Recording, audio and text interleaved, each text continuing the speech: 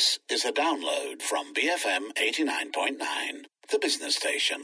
7:37 a.m. This is BFM 89.9. I'm Chuang and Charitz and Abdullah. Now, the disputed region of Kashmir has been the site of great conflict lately. Most recently, yesterday, Pakistan said it shot down 2 Indian aircraft in its airspace.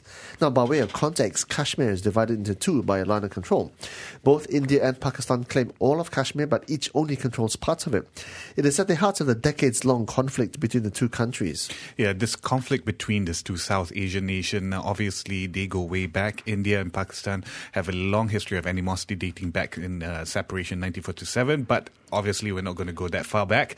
Just 2 weeks ago, a suicide bomber rammed a car into a bus carrying Indian paramilitary police in Kashmir, killing 44 individuals. Pakistan-based Islamic militant group Jaish-e-Mohammed, JEM as they are known, claimed responsibility for the attack. Now things has escalated since that week.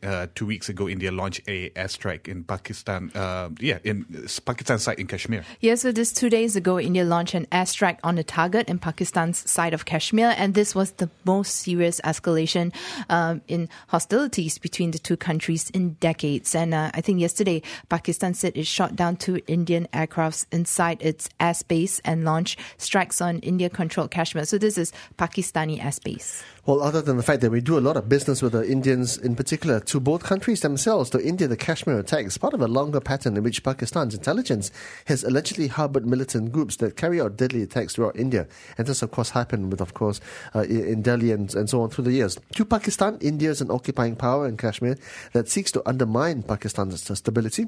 Pakistan denies supporting terrorism, but says it gives political and moral support to Kashmiri freedom fighters. So this is a developing story. There's a lot to unpack. So to help us understand what's going on is Ankit Panda, Senior Editor at The Diplomat and geopolitics writer. Ankit, welcome to BFM. Now, both sides have offered differing accounts of the events. What is ascertained to be fact at this stage? It's difficult to say, and I think both sides offering different versions of events is simply how these things go. I think the best precedent to look at is probably the 2016 Indian strikes across the line of control. Pakistan then said nothing had happened. India said it had conducted surgical strikes and taken out scores of militants across the line of control. Of course, with what's going on right now at the line of control, this divergent reality between the two sides can actually serve as a source of de-escalation pressure, because if both sides are able to convince their populations that they have taken sufficient action to effectively avenge the other strike, then the pressures for escalation come down and we could maybe see an end to this conflict. Ankit, what is the significance of these attacks, including what this means for the respect for the line of control? Well, so the line of control has never been a strict border. It's been porous. It's been tested by both sides. There's exchanges of fire that happen regularly, even during times that we might consider peaceful. There's small arms fire, artillery exchanges, mortar exchanges across the two sides. What these strikes do, I think, is change a bit about what we knew previously as the assumptions about how conventional warfare in South Asia worked under the nuclear overhang. These are both nuclear armed powers, and one of the assumptions was that India's range of maneuver after Pakistan acquired nuclear weapons was limited. Of course, the two sides fought a war in 1999, and in 2002 they came very close to an all-out war again after this very same terrorist group, Jaish-e-Mohammed, the one that conducted the February 14th terror attack, attacked India's parliament. So these strikes, I think, tell us that the range of maneuver might be greater than it is. And I think that worries Pakistan in particular, which is why we saw Pakistan forced into a position where it had to retaliate and convince the Indians that that was not true.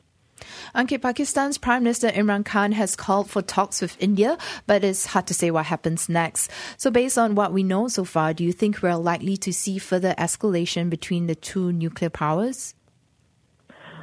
I don't know the answer to that. I hope not. I think the decisions now have to be made in India. Escalation is not automatic. We are not at the point where we can basically, throw our hands up and say that this is now spiraling towards a conflict. Indian political leaders will get to make decisions, and they are meeting today. They are exploring the circumstances of what has happened and determining the best course of action for the country ahead. Of course, pressures in India, I think, are growing with the elections in the country, just 6 to 8 months away until the first Indians go to the ballot boxes to cast their votes in one of the largest exercises of democracy in the world, with some 800 million people about to vote.